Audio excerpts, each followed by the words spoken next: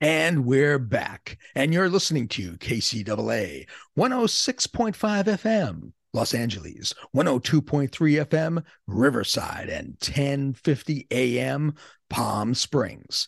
We leave no listener behind. So, welcome to Martino Movie Reviews. I'm Dave North Martino.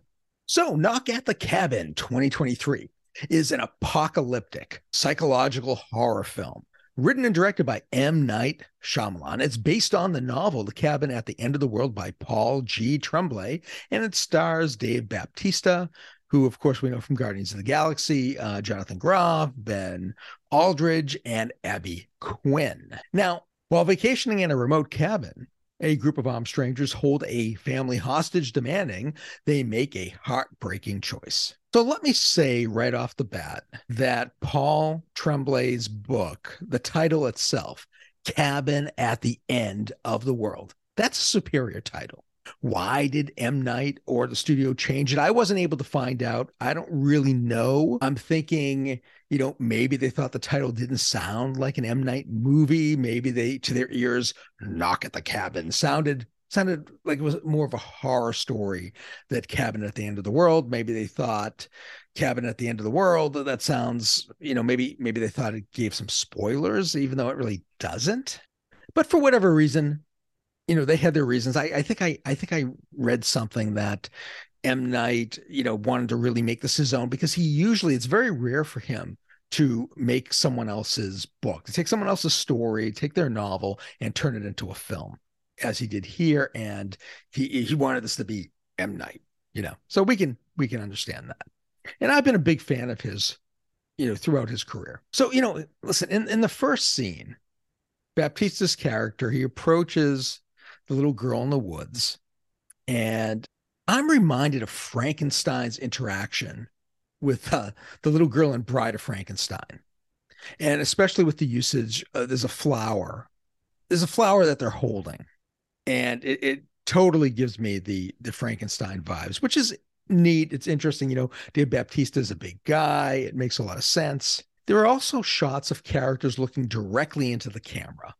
And that's reminiscent of Kubrick, especially in The Shining. And I think these are really nice touches, and they kind of evoke a sense of dread, a foreshadowing, if you will, of what is to come. Since M. Night rewrote a good portion of Tremblay's novel, it's kind of, for the film, it's kind of the same thing Kubrick did to King. And so I think I think it makes sense. I think it makes sense that M. Night would use some of the same imagery from The Shining, or at least some of the same camera techniques.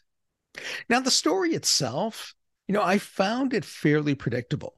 It doesn't have any of M. Night's, he's got these trademark twists and turns and things that are going on. We've come to expect that from an M. Night Shyamalan film. And this kind of goes like straight in one direction. As such, I think the movie feels more like a dark fantasy. And since this is no spoilers, I won't say why. But it feels more dark fantasy-ish than, let's say, a psychological horror film. There are really no scares here. There's some tension, and there's really a muted sense of danger. Now, even with all that said, the pacing is swift, and the flashbacks don't seem to slow down the story momentum. I think this is a testament to M. Night's understanding and his mastery of filmmaking. I was very impressed by it. The characters themselves are fairly one-dimensional, kind of cardboard, kind of stock characters. And we know almost nothing about them. We know very little. And it makes it hard to care about them, to care what happens to them. Usually for me, this wouldn't work. But somehow M. Night pulls this off. And I think it's partially the actors' performances. I'll tell you, the film had me entertained throughout the runtime.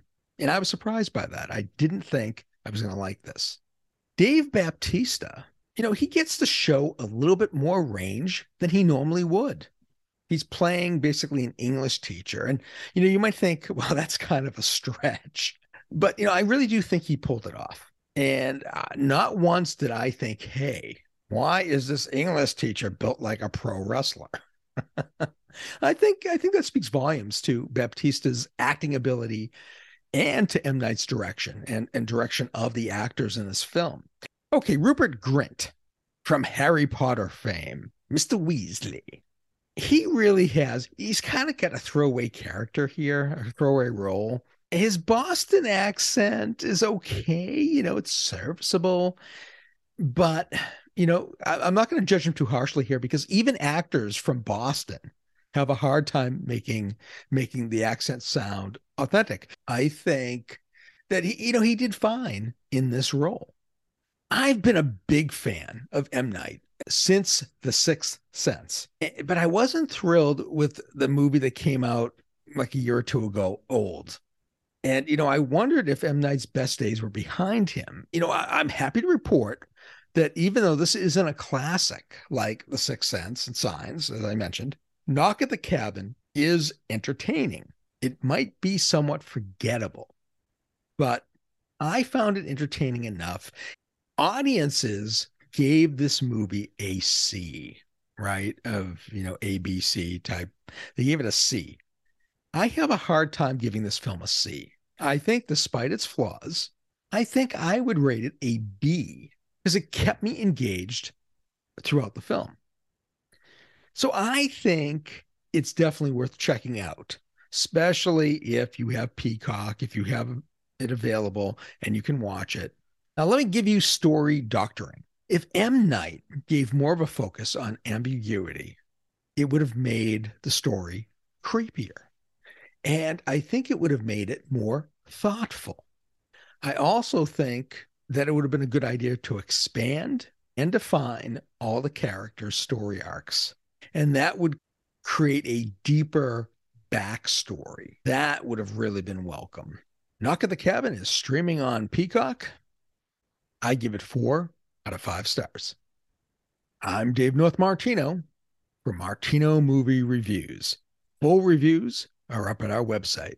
And now back to Alan R. Warren on the House of Mystery on KCAA 106.5 FM, Los Angeles, 102.3 FM, Riverside, 1050 AM, Palm Springs. We leave no listener behind.